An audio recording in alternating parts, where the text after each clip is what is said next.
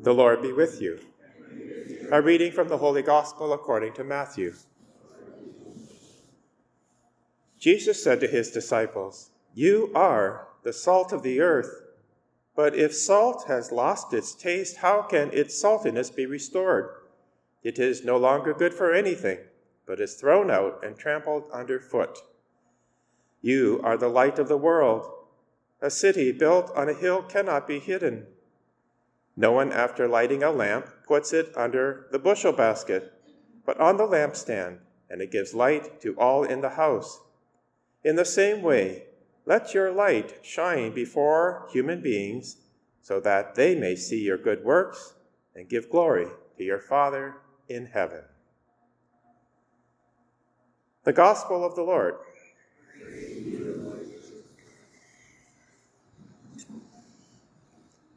Today we continue hearing from the Sermon on the Mount, the most important sermon Jesus taught.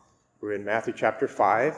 Last Sunday he taught the Beatitudes. So now the question is, how do we live out this beautiful life, this life of happiness and blessing? Jesus tells us in today's Gospel, because this immediately follows the Beatitudes. He uses three metaphors, simple metaphors, but powerful. First, we'll start with salt. In the ancient world, when Jesus lived, salt was imperative for preserving food. And if you were traveling a long distance, you needed that preservation, otherwise you'd starve. So salt had that preservative effect. It also had an antiseptic effect. So if you were wounded, you'd rub salt into the wound. And although it would be painful, it would protect you from getting infected. And then, of course, salt flavored food. Let's just take that and see how it applies to our life today. In our baptism, we're called to be the salt of the earth, to be that preservative of the true, the good, and the beautiful. And we have been told what that is, the true, good, and beautiful. It's the life of Christ living in us. So to preserve that in the culture means we have to take an active part. Now that can certainly happen through our prayers, but also through our words, our actions, the way we conduct ourselves in public has that preservative effect. We're not led away by all kinds of strange ideologies, and there's plenty of them today, but we're grounded in the truth of the gospel, this love, this life of joy. We're also called to have that healing property in ourselves. Salt has that effect of killing germs, bacteria. So it has that curative effect, and again, that's what we're called to be. And when people come to us who are wounded, as they often do, we're called to be the salt of the earth, to have that sanitizing effect. But we also have this aspect of flavor. We're called to give flavor to life. Not just our own life, but the life of the community. Do we have that joy of the Holy Spirit living within us? And that's a powerful witness if we really are people of joy, even though we may be suffering in various ways. Deep down, there's that joy that's palpable. And that's a powerful witness as well. Now, Jesus says something very strange. He says, if salt loses its saltiness, it's not good for anything but to be thrown out. Technically speaking, salt can do that. When the sodium gets detached from the other base elements, then it does lose its saltiness. That's what happens when we get separated from Christ. Getting lazy in our prayer life or not reading the scriptures every day as we should. Salt does not have its own end. To eat straight out of the salt shaker, it wouldn't be very healthy either. But when it comes out of the bottle into the food, that's when the flavor becomes real. So it's really meant for other things. Same with us. We're not meant to keep all these gifts within, but to shine them forth for others. That leads us to the other metaphor of a light. We're called to be the light of the world. And again, in the ancient world, light was so important because there was no electricity, as you know. And in the houses that they lived in around Jerusalem, there would be very few windows.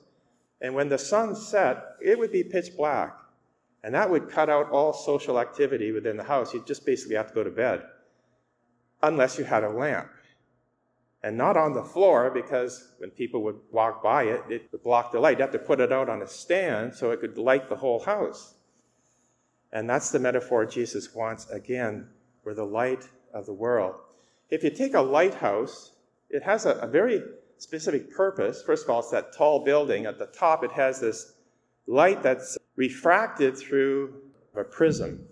In Jesus' time, they didn't have GPS, but they had this way in which the light would protect, would guide.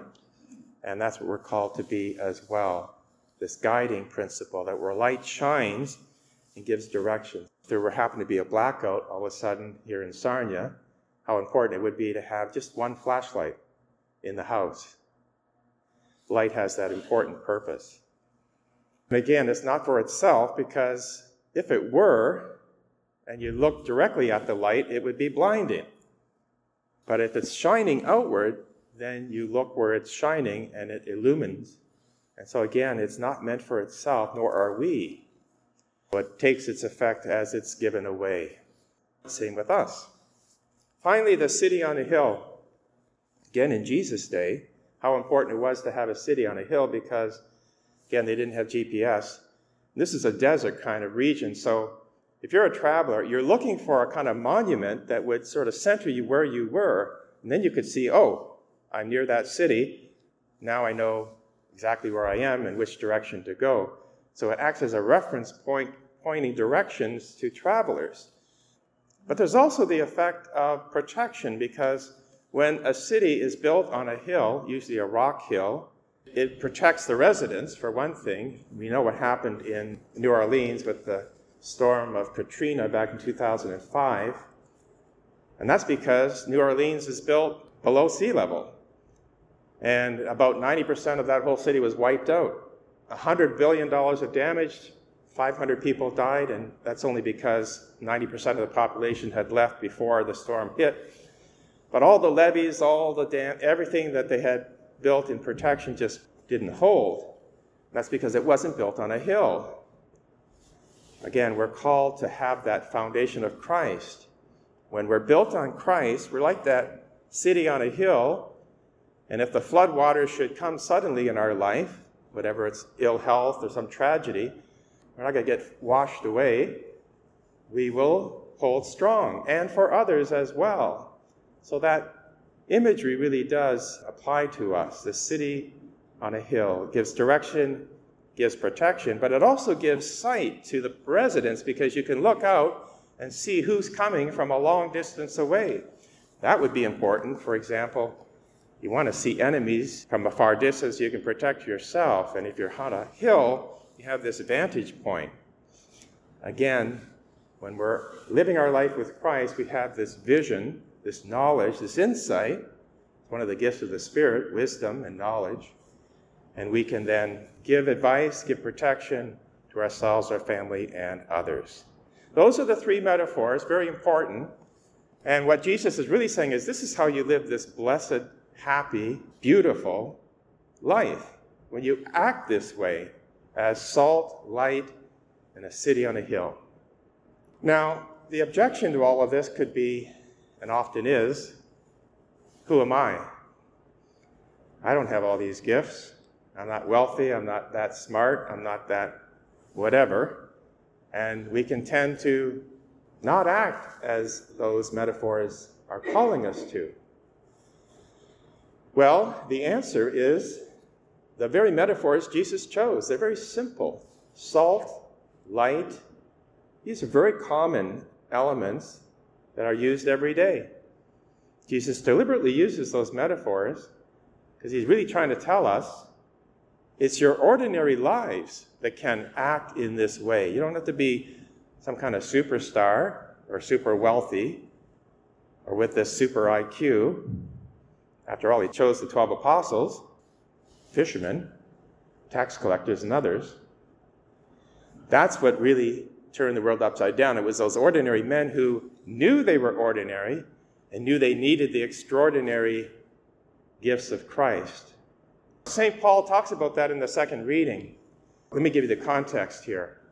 In Acts chapter 17, St. Paul thought he would use his own wisdom. He had this knowledge of Greek philosophy. So he goes up to Athens, this really Greek city with a lot of smart people in it. They're all pagans, but they have their philosophies. He goes there to try to outsmart them with his own philosophy, and it's a complete disaster. Hardly any converts. Well, the very next chapter, chapter 18, he goes to Corinth. And he says, scrap that idea. I'll just preach Christ crucified, and I'll tell my testimony. And he had a powerful testimony. Corinth was converted. He made many disciples. And that's what he's saying in our second reading today.